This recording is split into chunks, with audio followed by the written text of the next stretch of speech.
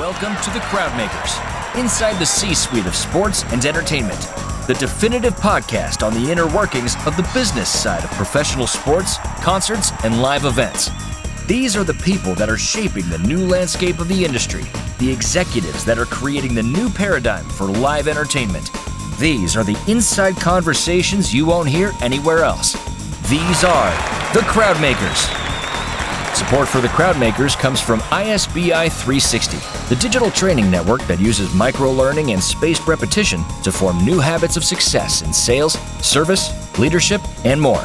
Created by sports and entertainment industry experts for the industry. Learn more at isbi360.com. And now, here's your host for the Crowdmakers, Bill Gertine.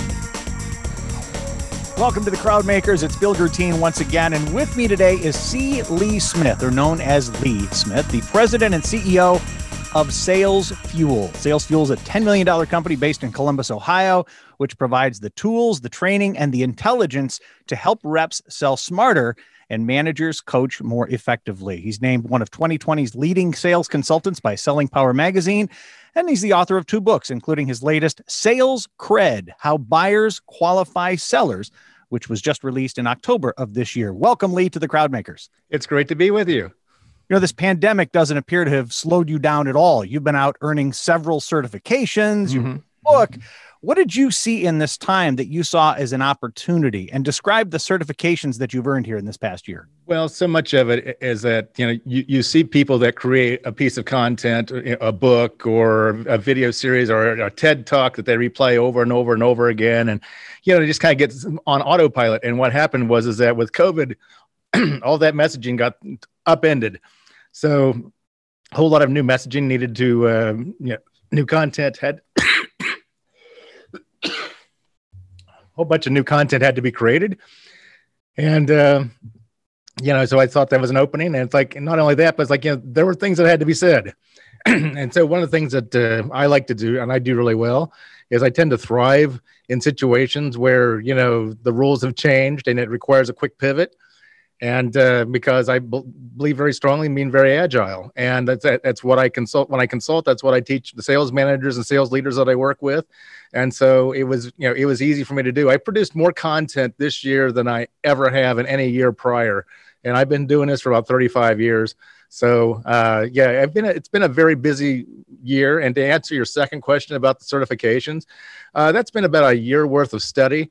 With behavioral mastermind Steve Sisler, who himself has written 4 different books, and and learning all about not only the psychometric assessments, but also how the brain is wired, and of course then I apply that into sales and sales management, and not just through hiring assessments and everything like that, but also then on how to build and develop and keep a high performing sales team. So that's really how I use those metrics.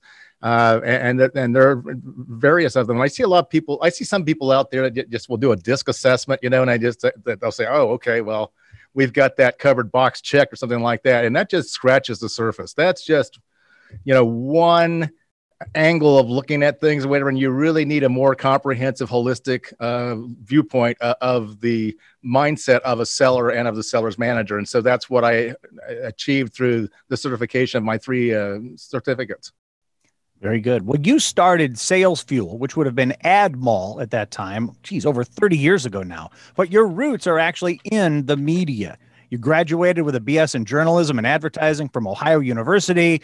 You worked in ad sales and as co-op ad manager for the Columbus Dispatch in the early 90s. You actually published a soccer newsletter called Match Night, which ran from 2000 to 2007, where you covered national pro and college soccer teams. Do you consider yourself a journalist at heart even today? Let's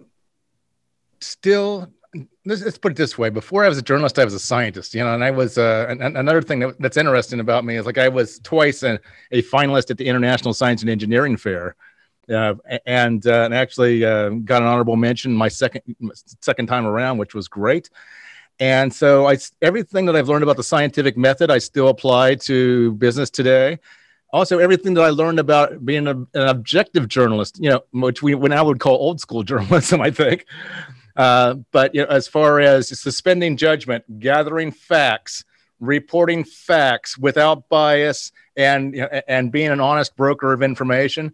I still hold that dear to my heart, and I still do that every day with the content that I share with my clients and prospects and the world, quite frankly, through all the other vehicles, whether it be my podcast, Manage Smarter, or the books or the blogs on salesfuel.com. I still hold those two principles, the things that I learned early on in my career, I still are with me today. Well, let's go back to when you started SalesFuel. Would have been back in 1989. What did you see at the time that was needed for salespeople to succeed that wasn't happening in the marketplace at that time? What was not happening, and still to some extent is still not happening to a great degree, is that salespeople, the consultative sales was just starting to really take off and take hold as a methodology. And the problem with that is that salespeople were so focused on old school hard selling at that time that they were ill-equipped then to be able to be consultative salespeople. And so I pretty much had to do this on my own. I mean, I started gathering, we had newsletters that came in the mail back in the day, and magazines that came in the mail, and newspapers and like that. And I would start clipping folders then for each of my clients then. And so each time that I would go out to see them, I would have something to share with them. And, selfishly, I did that because I was really uncomfortable with small talk at the time. It's like I wasn't into talking about the weather, or you're in Columbus, Ohio, you had to talk about how the Buckeyes did over the weekend. And, it's like I went to Ohio University, not Ohio State. So that's, the small talk about, people's families and everything like that. I didn't really understand the value of that till later in my career. So what I did though, is like, I got all those clippings and saved all those clippings, one, to provide value to stand out from the other salespeople, but also to avoid the small talk to open up a sales call. So the sales call is always, hey, I was reading whatever magazine, Outdoor Power Equipment magazine. I came across this article where I think that you might be interested in. There's a new trend where blah, blah, blah, blah. It's like, have you thought about that? What are you doing in this particular area? And I would start up a conversation, and I didn't have to have the small talk. So that's how the whole thing got started. And that's where I actually became familiar with your material at the time, having been a radio ad guy for many years in the industry. So that's how I have known your stuff. And you and I are both radio guys. I got my start in radio, so radio and newspaper. So I used to work for a small AM radio station in Marietta, Ohio, and I worked in the midnight shift at this news radio station. So, if I wasn't running the control board for Larry King, remember him overnights, I was reading the news and everything like that. So that's interesting. We have similar roots. Indeed. And then with sports now too, you'd mentioned Match Night. Yeah, Match Night wasn't just a newsletter. Match Night was really, at the time, we didn't have the term blog at the time. So really what I did is I had reporters, fan reporters in each of the Major League Soccer cities. At the time, there was only 10. And the problem of it is like Major League Soccer was getting no coverage on ESPN or in the newspapers or anywhere else. If it wasn't for the Soccer America, newspaper, there was virtually nothing. And so the online presence was pretty weak too. And even to that extent, it's like I ran the Columbus Crew website for 2 years early on, and actually did webcasted many of their games. This is before digital streaming was a big deal. So one of our biggest supporters, our biggest advertisers, was Mark Cuban. And I remember, I haven't talked to Mark directly, but it's like I talked through his assistant a lot, because he at the time was running HDNet back when high definition television was coming out. And so he had HDNet, and they would broadcast in high definition Major League Soccer games. So he was one of our biggest advertisers on the Match Night News Network. And so to put it in today's terms, really what they really were like blogs, except that the people that wrote them had credentials. And so they got access and everything like that. They wrote game reports. They did feature stories and all that. They attended practices. And we also webcasted the Major League Soccer Super Draft for 3 years. And we were the only company to do that. That was before then they made the jump then to actually start to televise that. And now, of course, they've dropped back to doing a conference call again because, Major League Soccer changed, which the draft is not as big of a part of how new players come into the league now. And so it's like that was fun too. It was a lot of fun, and it didn't pay very well, but it was a lot of fun. Were you a soccer fan yourself? Did that come from fandom? Are you a player? Where did that come from? So I've never played soccer. I'm a hockey guy. So I played hockey, I played football, and so those are my two things. But Columbus Crew was the first major league team in Columbus, Ohio, and also the first team in Major League Soccer. And so, always been a big fan of that. Day one season ticket holder, and still to this day, got my seats planned for the new stadium that opens next summer. Hopefully that we'll have vaccines in place with COVID that we'll be able to attend the games and celebrate that stadium in style. Unlike what's happening in the NFL, where they've opened two fantastic stadiums, but there's nobody in the stadiums because of COVID. Hopefully we won't have that issue in Columbus. Cincinnati's opening up a stadium next year as well, which is our arch rival. So we wish them the best with the stadium, but I hope they're enjoying their wooden spoon, which is given to the Major League Soccer team with the worst record because they get beaten regularly with a wooden spoon. So congratulations, guys. Well, now at SalesFuel, you have a sales force of your own. Mm-hmm. You coach sales leaders on how to sell now in today's post-pandemic world, if we want to call it that. What has had to change in your approach to selling others, not only on your services, but in sales in general right now? So with that, two things became even more important. Empathy is much more important because we as salespeople really have to make the extra effort to listen with the intent to understand what our client, our prospect is going through in their business. So if it's a small business running a restaurant or for a time there, it's like if they were a hairstylist, and they weren't allowed to function normally, or if they're a bed and breakfast and of course that's down, so we really have to understand their situation from their perspective and really what it means. I mean, because in many cases it's life or death business decisions for them. And not be so cavalier about it that, this is an even bigger deal than it was before. So there's that. The other one is agility. Again, both of these things were important before, but they just really got magnified. And so, we can't keep doing things the old way. Salespeople, as it's like, they're sending out a hell of a lot more emails than they used to before. They're texting more often. And, there aren't in-person sales calls going on. It's like it's all Zoom calls and video chats and that sort of thing. So, it's a little bit harder to build trust. And of course, with that, though, requires a high degree of credibility, which is what led me to write the book Sales Cred, because so many times in sales, you and I, Bill, we talk about trust. And you can't have trust without credibility, so building credibility is how you get to trust. And so I think that is really the number one problem that's facing sales teams today. And that's why I wrote the book. Well, let's talk about the book for just a minute. As part of your research into Sales Cred, you conducted what is called the American State of Credibility Survey. Mm-hmm. This is where you ask people which occupations had the most perceived credibility among consumers. It's not a surprise that car salespeople ranked at the bottom of the list with a 20% rating. I think they probably get a bad rap, but everybody thinks that. But talk to us about some of the surprising findings you made about the importance of credibility in that process. So with that, car salespeople were near at the bottom, as were lawyers, home repair contractors. It's like, because there are plenty of good, just with the salespeople, all professions were judged by our worst practitioners. I don't care if you're a chiropractor, salesperson, a doctor, whatever. It's like if someone's had a bad experience or whatever, unfortunately, the entire industry gets painted with that brush. In sales, what we don't do is like, well, when someone is being a practitioner and cutting corners and doing things the wrong way, we don't shun them. We don't take them aside and say, hey, you really can't be doing that because you're making us all look bad. No, we beat their brains in. We go and take their clients away. So, and that's what we do. But it wasn't just car salespeople, because there were all salespeople then ranked very low. Even real estate agents, had like a 35% credibility rating, which is pretty low. And I think the most heartening thing for me, though, was small business owners ranked among the highest of industries. And you can compare and contrast that to CEOs of publicly traded companies and also executives at large corporations.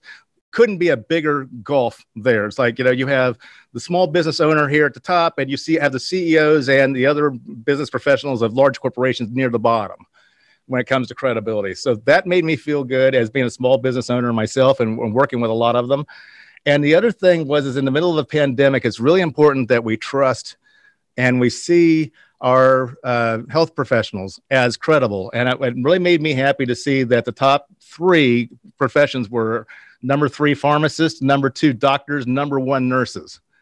So that prompts us to, we've been having a lot of internal discussion here, which is like, okay, how can we sell more like nurses? It's like, so what is it that they're doing that we're not doing as salespeople, and how can we sell more like nurses? So that's been the internal conversations over here at SalesFuel. Well, let's talk about that for a minute, because there may be something related to sports sales that could be really valuable here. Many of what you're saying is that the credibility rests in small business, people that feel as though there's more empathy if they do the business with them. There's been a lot of talk about, shopping small within your own small communities and feeling like you're supporting your own. But then sometimes sports teams can come across as big business and perhaps the opposite of what would be represented by a small business. Where do you see, or what advice might you have for a sales rep for a sports team today that wants to come across as credible, but works for a very large team? Can they create their own aura amongst themselves of being a small business themselves? They have to. And the thing to understand is that just as credibility is not trust, credibility is also not personal brand. So you can build your own personal brand, but the 3 pillars of credibility are being known, being liked, and being trustworthy. So as a salesperson for a sports team, you have a leg up because it's easier for you to be known because you can be known through your association with the team that you represent. So that's a great thing. And even if your team stinks, you could be like the Philadelphia 76ers who routinely underperform, but it's like they have one of the very best ticket sales offices, going. They have a fantastic culture over there. And, but being a member of that also helps you in being known. It's not just having your name known. You can do that through blogs and podcasts and everything like that. And of course, in my book, I go through a lot of different pieces of advice on how to be seen as credible and to be known. But, it's also about being liked. I think salespeople have an inherent need to be liked. So there's that. But again, getting back to being known, it's like being known is not just having people know your name. It's having people actually know who you are, what you're about, and you being your authentic self. And you show up when you show up.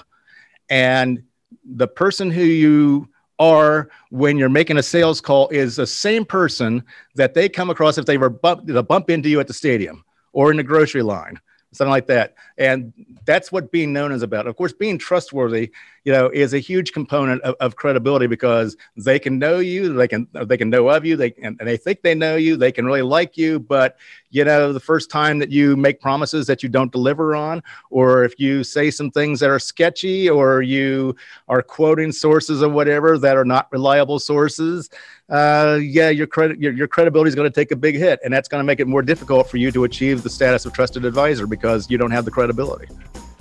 We'll be back for the second half right after this. Hi, this is Bill Gertine. I've been training the ticket sales departments of sports and entertainment for almost 20 years, and I love what I do. But everywhere I went, the story was always the same. We loved what you did. You got us fired up.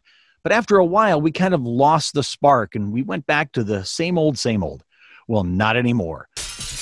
ISBI 360 is the first and only digital training network created exclusively for the specific long-term career needs of sports and entertainment professionals. Our 7 different unique certification programs include the fundamentals of success in the industry, like ticket sales, sponsorships, social media, customer service, and leadership, all trained by industry experts like Brett Zalaski, Debbie Nolan, Misha Scher, and Seth Rabinowitz. ISBI 360 uses a unique 4-stage learning process, including cutting-edge micro-learning videos, live recorded role plays, live coaching from industry experts, and an ongoing reinforcement program to make sure the learning sticks and forms the habits that your people need to grow and excel faster. Check out the 2-minute demo at isbi360.com/demo. That's isbi360.com/demo. Building a better team starts with better training. Check out what's different about ISBI 360 today? Well, you talk about that trusted sales advisor, and I know in the book Sales Cred, you outline a 5-layer framework that you call the hierarchy of sales credibility. And this allows people to see where they are on the ladder today. They might do a self-assessment, apparently, and what they need to do to get to that next level. I wonder if you couldn't go through those 5 layers briefly with us. Sure. I mean, the foundation of sales credibility these days is what the internet says and what the internet says about you. So this is how you appear to buyers, even before, on Google, on LinkedIn, and other social media, even before you even know that they're interested, because 59% of buyers, particularly of small business buyers, are already researching the salesperson before they accept a meeting with them or they take a call with the sales rep. 29%, of course, are researching the LinkedIn profile. An even bigger percentage are just doing a quick Google search to see what comes up. And so the more credible things that you have that pop up, whether it's an article that you wrote, so in sports, it's about increasing sponsorship sales or increasing season ticket revenue or renewals or something like that. That goes a long way because it shows that you're an expert in what you're talking about. So that sets the foundation. And again, the thing about it is that you, as a salesperson these days, you don't get to make the first impression.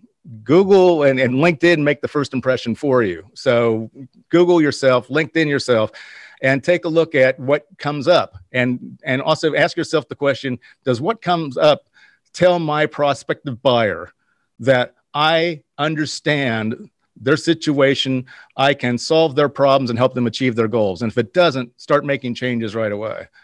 Next is what you say as a salesperson. So are you providing relevant value? So it's not just I'm providing value or I'm adding value. It's a matter of, is that value relevant to what their biggest concerns are right now? Does it speak to what their CEO of their company talks about in meetings all day long? Or if it's not, just like you could be providing a solution to the wrong problem. And another key part of that is asking smart questions. So that starts with another piece of an ebook that I've written called The 7 C's of Highly Credible Salespeople. And that's all about the 7 C's of pre-call intelligence. And so it's all about that. So the homework that you do beforehand.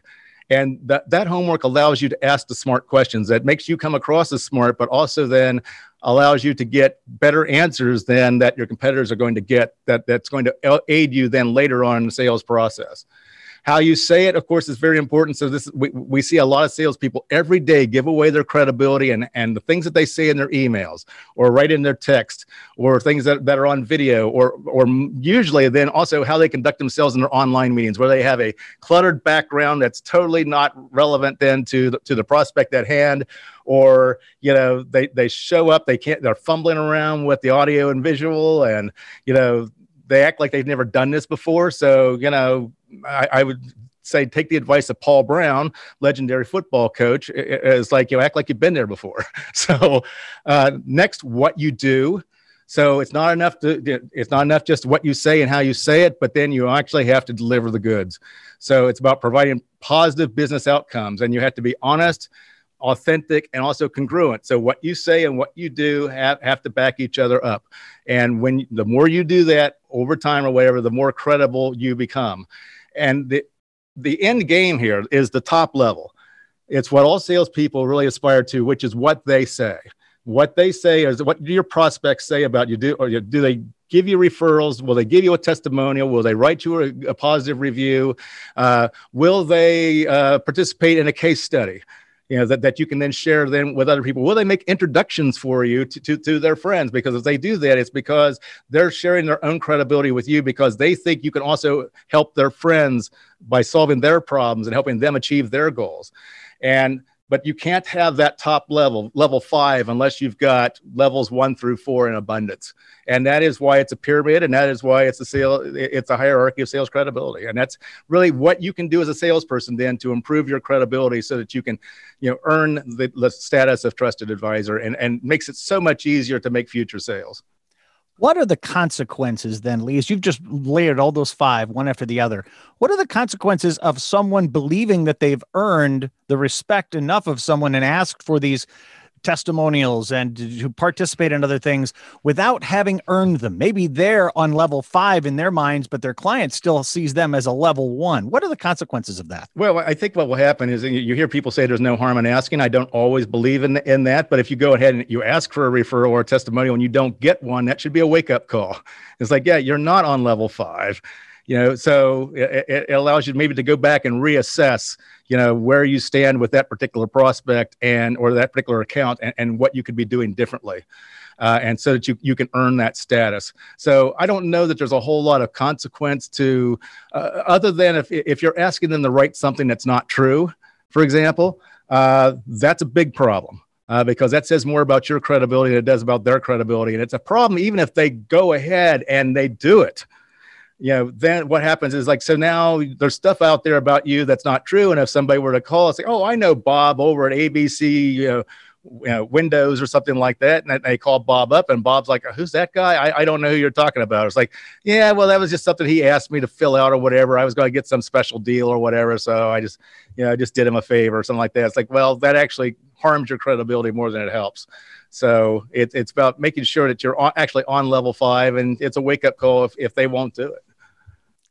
Is there one actionable step that people who are listening today can do that you see can universally increase their level of credibility right away?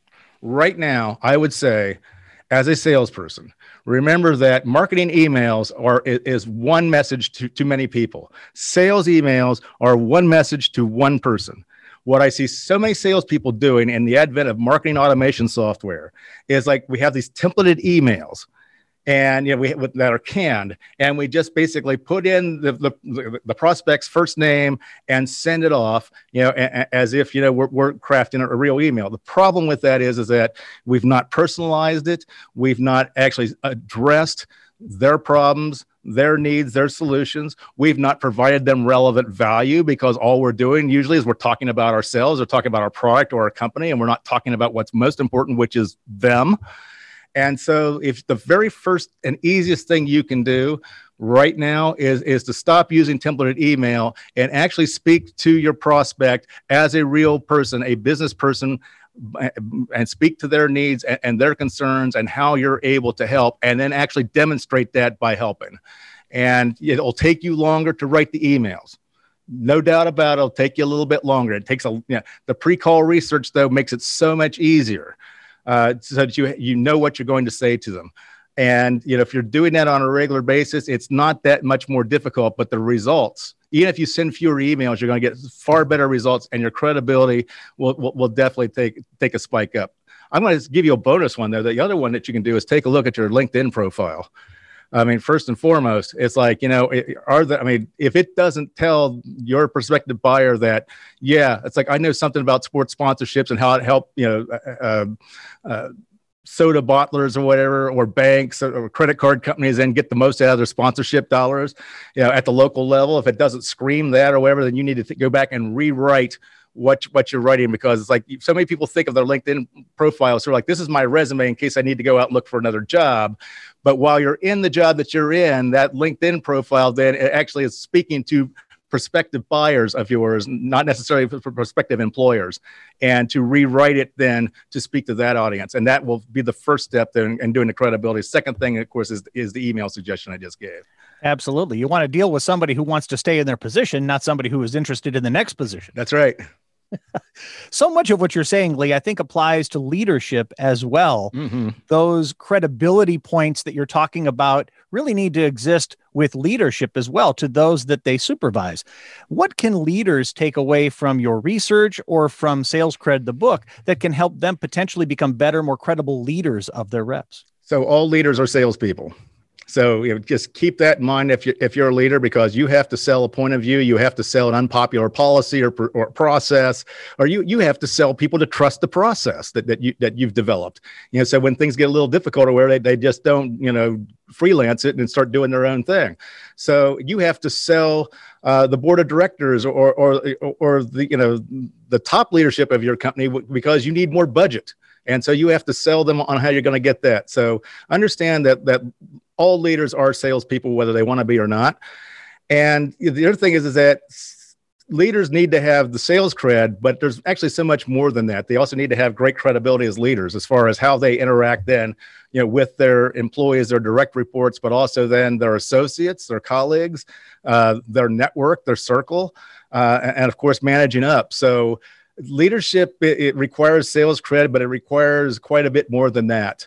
But credibility, it's like a leader without credibility. I think that we've seen, in many instances lately that a leader without credibility has a difficult time getting things done, because they're not believable, or people don't want to work with them, or people are all too quick basically to trash them, when they feel like they've got nothing to gain from the relationship. That's not the mark of a leader. Yeah. So much has changed in the last 12 months or so. What do you think this unique situation has given the sales industry an opportunity to do, or perhaps to be, that may never come again? Is there a window that you think exists right now to change or improve something that you see? What's fantastic about this time is that it's caused us as salespeople then to use the video technology that we have to our advantage, and allows then our prospects, then they're more accepting of that. So what happens is that this allows us another tool in our toolbox, and the fact that right now we do it out of necessity. But let's just say that magically vaccine happens, it's 90% effective, and a year from now, it's like everything is hunky-dory again. We're packing stadiums and enjoying some live sports. So what that means is that, there are times when we need to have in-person meetings, and we can go back to having those, but we can still accomplish so many more sales calls and so many more touch points with people through the video technology that we've had to learn through necessity from COVID. So that is what's going to be great for salespeople, is all that. But with the video, it's a little tougher than being in person then to earn that trust. And that's why the credibility is so much more important. Great point. Are there any storylines going on right now in the sales and marketing world that you're watching really closely? Something that you think is really perhaps even not being discussed enough that you think will become more important sooner than later? I'm really taking a strong look at AI as it relates to sales. And here's the thing, is that if you're a salesperson without credibility, and you're a salesperson and it's just an order taker, AI will put you out of a job. Simple as that. So if you want to stay in the sales business, then you need to have great credibility, and you need to be something more. You need to be providing value, more value than a computer algorithm can provide. And if you're not able to do that, or not willing to do that, that requires usually a high degree of empathy. It requires a high level of curiosity, so that you're always learning. Everyone talks about you got to be a lifelong learner. That's never been more true than sales today. If you don't do that, then you can expect them to be looking for another line of work, and it's like, and the thing about it is it's accelerating. You might think that it's a lifetime away, or it's 20 or 30 years away. I'm thinking more like 5 to 10. So, take that in consideration, that your job might be at stake if you keep doing things the way that you did them pre-COVID-19. This last section I really enjoy doing, Lee, because these are the lightning fill in the blanks questions. So just the first thing that comes off the top of your head. You ready? That could be very dangerous. Oh, it can be, yes, but it is fun at the same time. Are you ready? As long as we have a sensor, let's go. All right, good. Your favorite binge watch during the pandemic? Ooh, boy, that's a tough one. I don't know. For me, it's like I binge watch on Major League Soccer just because they just played all throughout the whole thing. So I binged on a lot of soccer. Besides sports, of course, the one thing that you have missed most during COVID? Ooh, restaurants, dining inside of restaurants. I've not dined inside of a restaurant since March of 2020. And, I miss it. So it's like, yeah, especially as the weather gets a little colder, it's like, yeah, it's tough, going to be tougher to dine outside. Well, let's talk about your restaurants. The sit-down restaurant you've ordered out from for the first time. For the first time. That you pulled up and took an order home with. Rather than eating there. Wow. What was interesting is that in Columbus, Ohio, there's a great restaurateur. And Cameron Mitchell is his name. He wrote a book recently as well on leadership, but I think it's called something like that. The answer is yes. Now, what is the question? And yeah, he has several restaurants and like that. So what I had done there is like I would buy a box meal in a box, pick it up at the catering place, or take it home, throw it on the grill, throw it with other stuff on the stove in the microwave and like that, and had a Cameron Mitchell meal without actually having to be in the restaurant. So, and also in Ohio, it's like being able to take home, margaritas and mixed drinks and everything like that, from a restaurant is fantastic. And I hope that they never go back to doing it the way they did it before. The board game you never thought you'd pull out again that you played during COVID? Trivial Pursuit. All right. Favorite musical artist on your workout mix? Oh, my goodness. Oh, my God. Bon Jovi. All right. Good. Favorite comedian or comedienne? Ooh, so many of those. Craig Ferguson is still my all-time favorite. Love that guy. Awesome. Favorite thing about Ohio? So much about Ohio. It's the people, it's the food. Columbus is a great foodie town. Fall in Columbus is the absolute best because you've got baseball, soccer, hockey, football, all going on at the same time. The leaves change colors and everything like that. But also cycling, as I'm a long distance cyclist. And so it's like, I love just being out, right out through Ohio, out in the countryside and seeing all kinds of things you can't see by car. The biggest hurdle you have to overcome in the next 6 months? That's a good one. Well, I think what we're doing right now is that we're taking the Sales Cred book. And of course, I'm recording the audio book right now as we speak, but then also doing a video, doing video for e-learning. So we're developing that as an e-learning platform. And then also there's Sales Cred Pro, which then allows you as a salesperson then to just log in and select the type of account or whatever. And we're going to tell you what's going on in that particular category and give you all kinds of takeaways that you can then share with your clients. So doing those things actually are at the top of my list. Cool. And one bold prediction that you would have for the sales profession going forward? Ooh, that's a tough one. It's again, it's going to be AI. It's going to ravage the industry, sooner rather than later. And that there'll be thousands and thousands of sales jobs that will just go away. Yeah, and I'll say that for another reason. Think about when you're buying a car. It's like we talked about car salespeople. It's like they have apps on your phone specifically designed to help you avoid talking to a car salesperson.